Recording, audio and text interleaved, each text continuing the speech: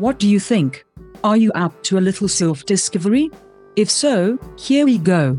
Attitude is the little thing that makes a big difference, according to Winston Churchill.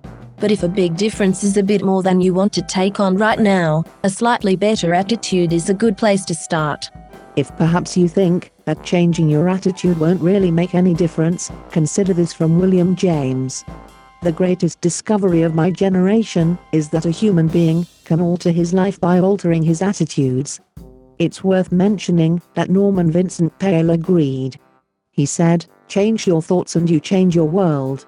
Just how much change you want is up to you. What is stopping you from that attitude change James and Peale think are so important?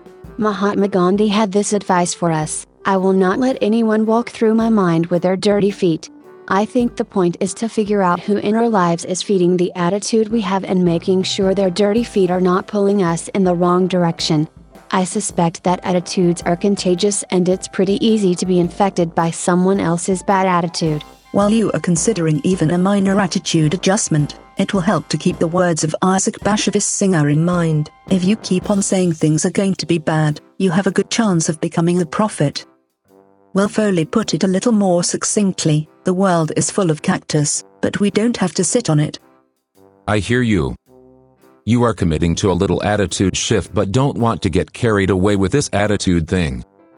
Although no one claims credit for saying it, not majoring in minor things is likely worth at least some consideration.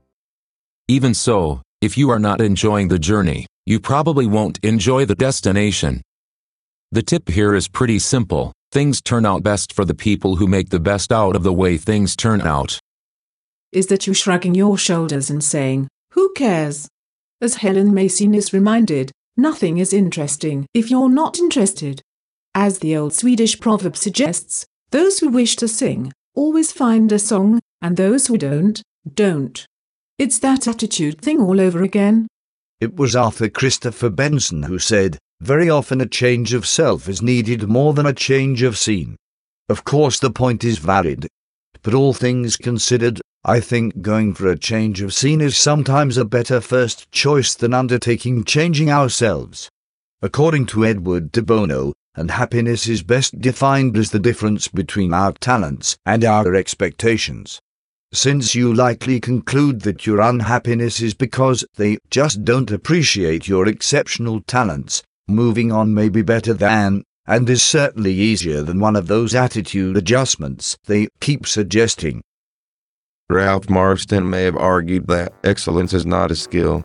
It is an attitude, but just as you think it is anyway.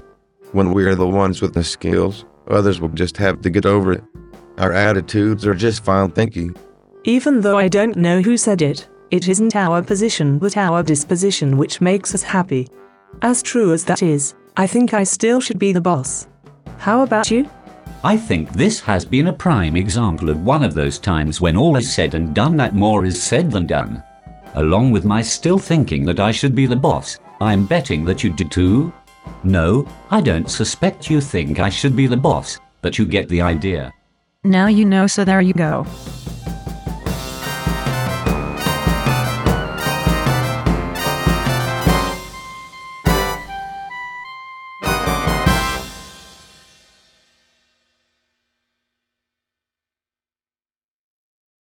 Music by Kevin MacLeod.